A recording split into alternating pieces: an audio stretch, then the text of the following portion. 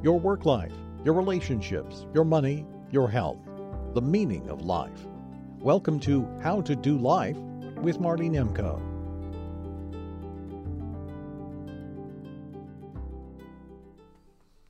Well, I got to start by telling you I am biased toward dogs.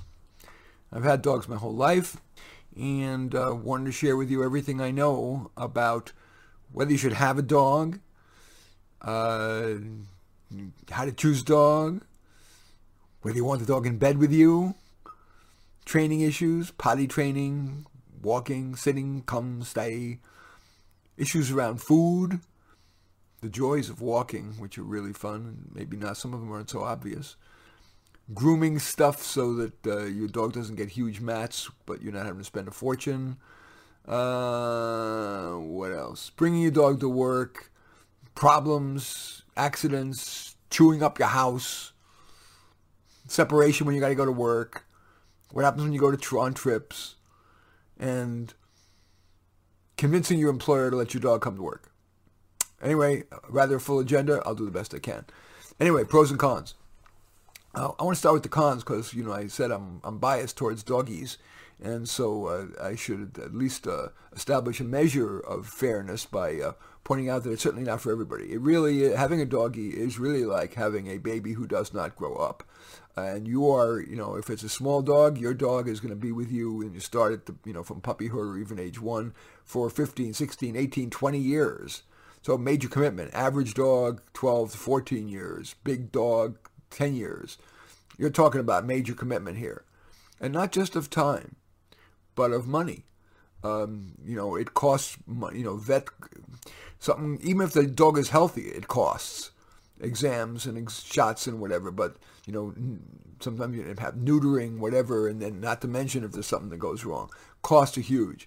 Certain breeds need to be groomed. Much as I'm a fastidious, I've got a dog that's a poodle mix, and every 3 months or so, doggy goes to the groomer, even though I'm brushing all the time.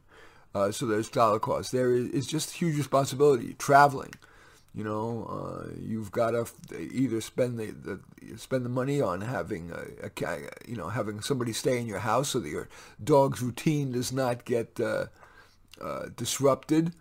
Or you've got to pay for a kennel, which I don't particularly recommend. It tends to decrease.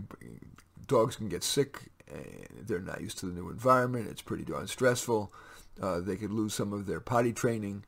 Unless you travel constantly, and therefore it's really expensive. If you travel only occasionally, if you can get somebody to stay with your doggy at home, and there's a great website called rover.com that enables you to do that. It's a good idea. Anyway, that's it. It's very time consuming. You've got to get out. The dogs need to get out. And even if you have a doggy door, dogs like to and need to get exercise. So you're going to be walking them a bunch of times a day, like, minimum twice, but really that's not enough. 3, 4 times a day is what I do. Okay, those are negatives. Positives. Starting right with just what I mentioned, exercise. It forces you to get off your butt. It really is a great way to ensure that I am getting out of my chair, because I'm a counselor all the time and a writer and doing these things, so I'm sitting in my chair all the time. And it makes me get up and take a good walk. And it's a ritual. Every day I take a 45-minute vigorous hike with my doggie. And so it's a great reinforcer. By the way, it also enables me to multitask. I usually take the hike to Trader Joe's and then come back with a heavy load of groceries, so I get really good exercise. I get to think about whatever problems I'm thinking about while I'm walking. We both get our exercise, and he gets to pee and poop. So a walk is great. I also might mention that it's a great way for you to be an ambassador for doggies. I love the following. I love when we walk. My dog is very cute. Let me see. Oh, maybe he's sleeping here. Let me see if you're watching. There he is. Okay. Whenever I see a little kid, usually with his mother, but sometimes with the father, unless I'm really in a rush, I stop and say, "You want to pet the doggy? He's a kissing doggy." And the kids are often maybe, too shy, and they hide behind mommy's skirts. But, it's a desensitization thing, and very often they will hug and pet. And when they see my doggy is a kissing doggy, it's just a lovely little moment of life experience. So there are a lot of pros to having a dog. I do, frankly, love sleeping. My wife and I do love having Hachi sleep, and he sleeps nuzzled against us, and it's very sweet. And so, and I was surprised to read recently that 3/4 of people who have dogs, maybe it's 2/3, have their dogs sleep in bed with them. Now, I'm not saying if you have a Great Dane or two, as one of my friends has 2 Great Danes, 180 pounds, 170 pounds. No, I can imagine that that's the ultimate birth control, not to mention sleep inhibitor. Have 2 dogs like that in bed with a couple. But short of that, it's pretty comfy. And besides, maybe if you've seen any dog movies, you know that if the owner tries to have the dog sleep not in the bed, there will be certainly some period of yelping. They want to be in the bed with you and such. Okay, so those are some pros and cons. Now a little bit about choosing. I think the best way to talk about choosing is the way I just chose this last dog, Hachi. I had my previous dog, Einstein, I had for 13 and a half years, a lovely, lovely doggy, who suddenly died of a heart attack or a stroke or something right away on my living room floor. But in any case, choosing. So what I did was, I never would go to a breeder. I really like, there's too many dogs that have to get, quote, euthanized.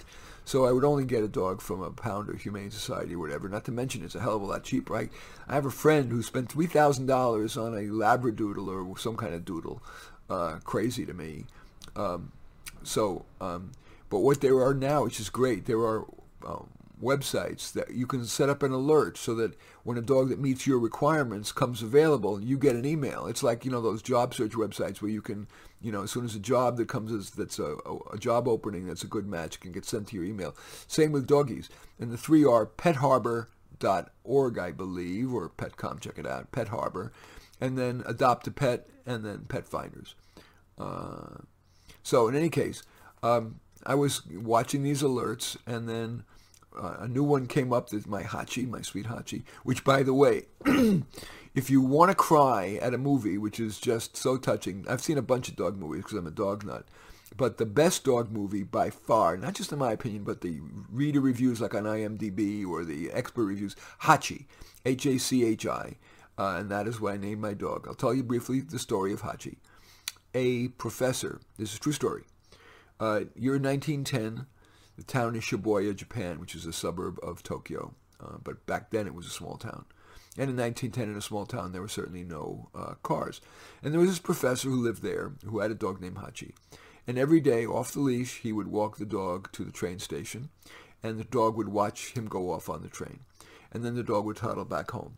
And then at 5:30 every day, the returning train would whistle, and that would be the signal for Hachi to come back and meet his owner, or I should say caretaker. Peter's warning us about calling dog owners. We're caretakers only, or guardians. In any case, and they would do that for a year and a half, walk to and from the train station. But one day, 5:30, the whistle for the train blows, the dog comes back, door opens from the train, and the guardian, the owner, the caretaker is not there. Guess how long Hachi waited for his owner? 10 years. The owner had died of a stroke, or I think a stroke at work. And the people who lived around the train station ended up taking care of Hachi. In any case, it's a beautiful, beautiful movie. They made a movie with Richard Gere about it. And because the Japanese particularly value loyalty, there are 9 statues of Hachi all over Japan as a symbol of loyalty. Anyway, that's why I named my dog Hachi. In any case, so choosing. So having had dogs my whole life and not, being kind of thorough by nature, and, I read all the articles about how to choose a dog, and there were these personality tests to see how aggressive or not aggressive they are, how people-friendly, how alert, all the rest of it. So I had all these, I was prepared. when I saw this dog Hachi come up on the internet, and I called, and they said, "Oh, everybody loves this doggy. He just came available. He had been roaming the streets of San Jose for 5 months, and he was found with hair all the way down to his ground, all the way down to the ground. They don't have fur; they have hair. This guy is part poodle. Anyway." They said everybody loves him. He just came available because they had to do surgeries on him. This was the Silicon Valley Humane Society, by the way, that's funded by the ostensibly evil corporate America, but they paid for the surgeries. He had foxtails in his ears that were infected and all over his body. And they, of course, had to, because he had all those mats, his hair was down on the ground. Any case, so I'm going down there, when they tell me everybody all the people at the Humane Society love him. So I knew that a dog like that, and who's very cute, isn't going to last long. So I race in my car and I get down there and I'm prepared with all of my personality tests for the dog. And I get there and they have little condos for the doggies. So I get into the condo and the dog Hachi was at that point, they called him Bert, but I like Hachi, so I changed his name. They called him Bert, and they didn't know who he was. A stray. He was just found on the streets of San Jose, so they didn't know what his name really was. They had temporarily named him Bert. Anyway, Hachi/Bert was at the far end of the condo, doggy condo, and I go in there, and I get on my knees, and he quietly sidles up to me and rests his head on next to my thigh. And all the personality tests went by the board. But my message to you is, well, it turned out to be fine. See if you can indeed restrain your emotion, and the kind of personality tests are to see, does he back away in fear, let alone bark? Will he come to you? How does he react when you pet him? How alert is he? Wagging tail is not necessarily a sign of happiness, it's a sign of excitement. But either way, it's fine. But you don't want the tail down and cowering. And then take the dog for a walk. Not that the dog may be, especially if it's a young dog or a stray, may not be perfectly trained. But is he comfortable, relatively comfortable on a leash? Anyway, those are some thoughts. And of course, at most humane societies, they don't have the money to have vets fully check out the dog. So you want to immediately take him to the vet right away so you don't get too bonded, and make sure the vet gives a clean bill of health. Frankly, I had one previous incident where I adopted a sweet little doggy, but I took him to the vet, and the vet said he's got a pretty bad heart murmur, and I exercised quite vigorously, and I couldn't have a dog with a serious problem like that. So as soon as you have adopted the doggy, do take it to the vet, and then if necessary, and believe me, it was very painful for me to have to return that sweet dog. The dog's name was Angel. Return Sweet Angel back to the Humane Society, but I just couldn't have a dog where I couldn't exercise with him. Anyway, okay, so that's the choosing process. Now, first decision you're going to have to make is, as I mentioned, the bed. Most doggies love to be in the bed, as I said, and you will, if you insist on not having the doggy in the bed, you will probably have some nights of yelping and unhappiness. And really, net, unless, as I said, unless you have gargantuan dogs like one of those Burmese monsters or Great Danes, the benefits of having a dog, unless your doggy is going to be who's going to be up all night and whatever. But most dogs that I've had, none of my dogs have been up all night. The worst is that they snore. My little doggy, he's only 2 years old and he's already snoring a bit. But you get used to it. It's like if your romantic partner snores a bit, it doesn't mean you kick him or her out of bed. Okay. So first decision is bed. Potty training, critical.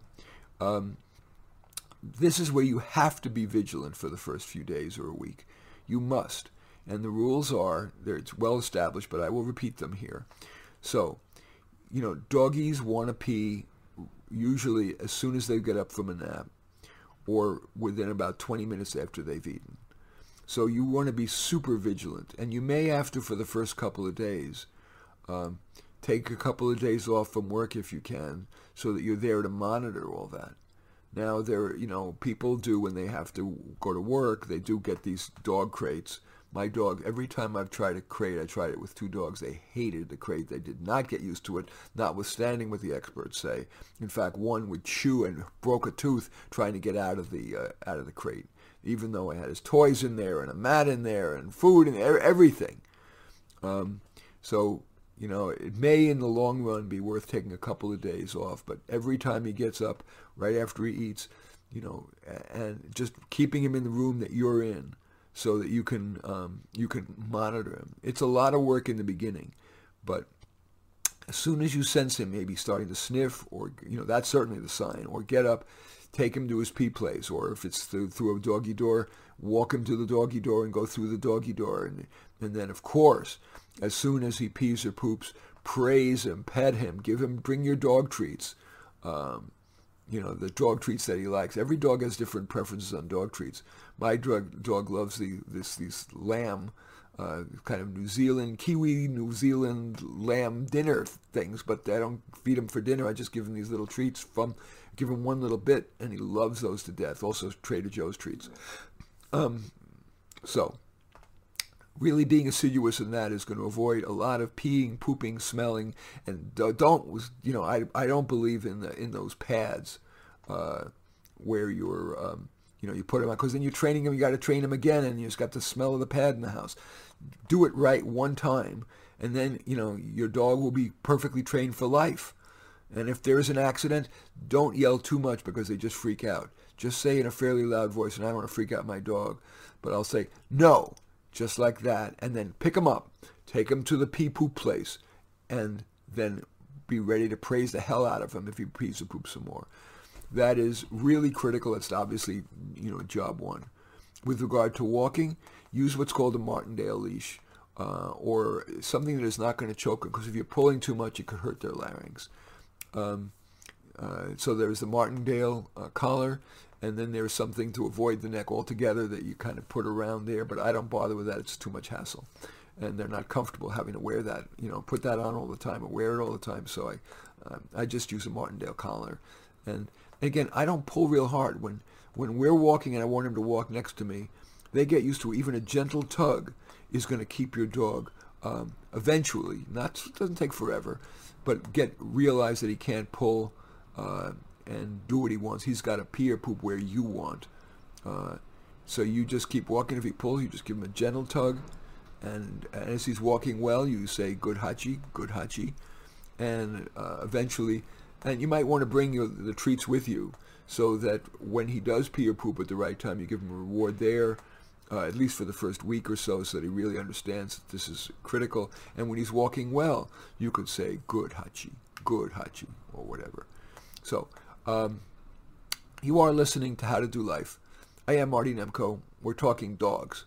When we come back, we'll talk about chewing, separation issues, trips, and convincing your employer to let you bring doggy to work. You're listening to How to Do Life with Marty Nemko. You can email Dr. Marty Nemko with your comments and questions at mnemko@comcast.net.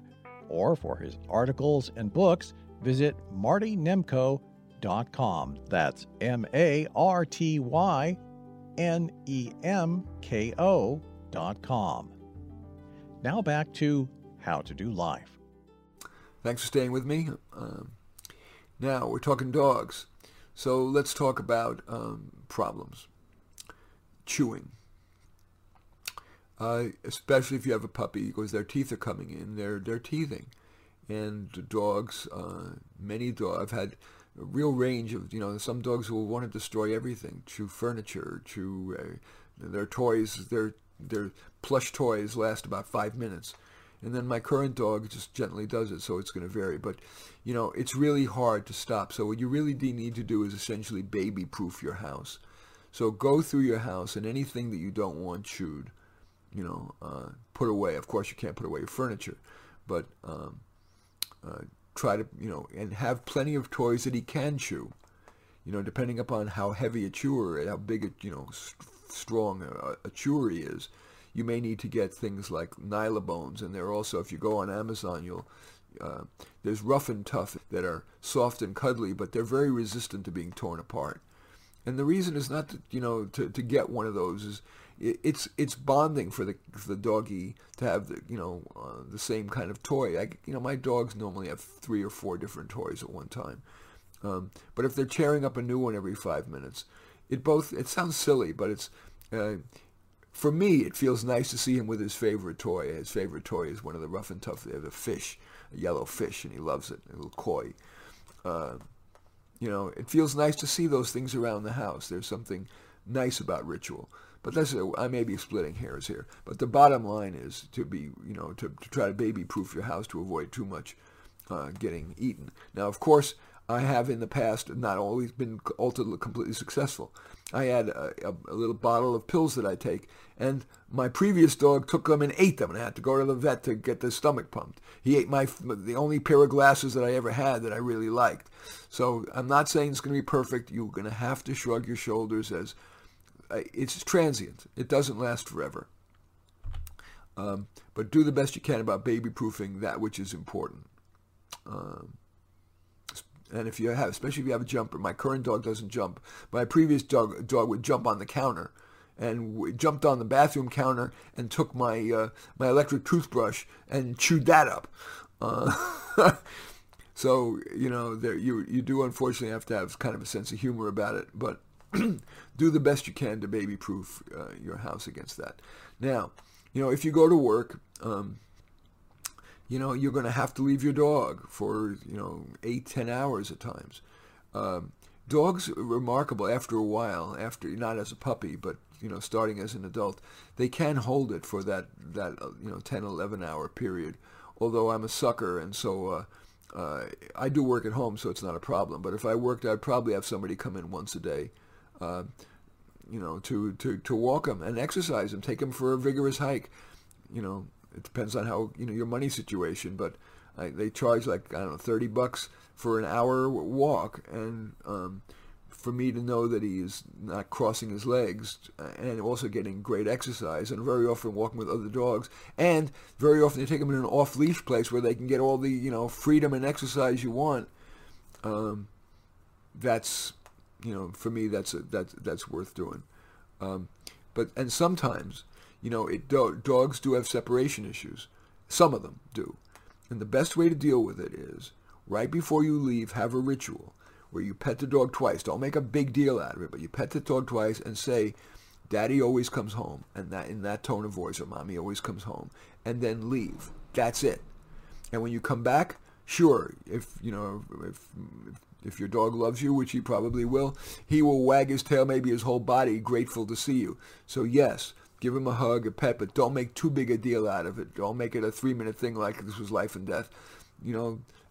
Give a hug, a pet, or whatever, and that's your best shot at reducing separation issues. Now, trips. What if you have to go on a long trip? As I said earlier, I'm going to reiterate. I don't believe in kennels because it tends to reduce how potty trained they are. They're more prone to disease, including something literally called kennel cough. And it's disconcerting for a dog to have to be in this new environment for a few days. So I do spend the money. And again, I understand that if you don't have the money, that's one thing. But I do spend the money to have somebody stay with my doggie while I'm gone. And, because it's not a highly skilled thing. It's not that expensive. And I do go to now I have my regular dog sitter. I have 2 or 3 that I've used that are wonderful. But Rover.com has got user reviews, so you can really pick a wonderful person. And it can be like $40, $50, $60 a night. Something like that for overnight per 24-hour period. And for me, it's not much more expensive than a kennel. And I feel much more comfortable. And also the dog can, the house sitter can water my plants or do whatever. And it also is safer to have somebody in your house rather than it being empty for a week or whatever. So that's how I deal with trips. Dogs to work. I understand that there are some workplaces that just can't have. They're either because it's against the law, or they're afraid of fleas or complaints or whatever, or allergies. But I have seen many, many workplaces that allow dogs and pets, cats and birds and whatever, And as long as there are reasonable rules, like, yes, your dog has to be potty trained. Yes, your dog cannot have fleas. You only get one time of if you screw up, and then the dog can't come anymore. But I have seen, in today's ever more stressful situations at work, having a pet-friendly workplace really does enhance the culture. So if you are so inclined, and that way you don't have to leave your doggy at home, explain, how you would deal to your boss, how you would deal with these issues. In other words, say, what I just described there, a one-time, one screw-up policy for people who bring their dogs. And also, if somebody says they're allergic, there may be a way to reseat people so that they're not,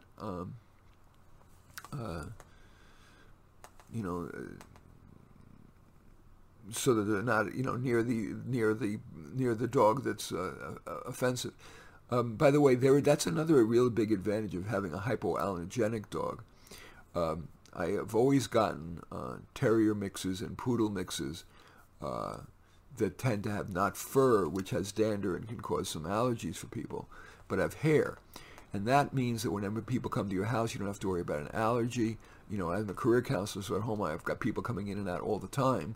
And having a dog that is hypoallergenic is great. And even, just for parties when you have people come over, or when you're walking a dog and, somebody has a kid, you don't have to worry that there's going to be an allergy involved. So I do recommend hypoallergenic dogs, and those tend to be poodle mixes, tend to be that way. What else do I want to tell you? I guess this is a good time for me just to reiterate a few things. Let me summarize. First of all, having a doggy is like having a baby who doesn't grow up. So it is a 10 to 20 year commitment if you're starting with a young dog, and one of not only of time but of money. Dogs do get sick. Dogs do eat crap they're not supposed to eat. Dogs develop diseases, and it can be very expensive. 2, choosing a dog. It does pain me to see people choose dogs to try to intimidate people. They choose, the 83% or 82% of all dog maulings are one breed, pit bull. And the other next two are Rottweiler and German Shepherd. I understand maybe you need a watchdog for security or whatever, but the intimidation, and certainly most pit bulls are fine, some of them are sweet, but with 82% of all dog maulings, and even a higher percentage of dog maulings where the dog won't let go, where the dog grabs and bites and whatever, and then gets pulled away and the dog goes back and bites more, even a higher percentage is pit bull. And you don't want to just intimidate people. People are appropriately scared of pit bulls, even though most of them are very nice. So try to choose a breed that is going to be not intimidating and friendly to most people. Don't try to be macho about it. Although in many humane societies and pounds, most dogs now are Chihuahuas or pit bulls or pit bull mixes. Then in terms of, again, brief summary in terms of training, really the first few days is critical in avoiding the peeing and pooping. Really monitor them carefully for that. And I'm looking at the clock and I'm out of time, so I'm simply going to tell you that it's a big decision, but it has brought a great deal of joy, stress reduction, and mandated exercise to my life, and love. And so now, as I end every show, I'm Marty Nemko reminding you that we find comfort among those who agree with us, growth among those who don't.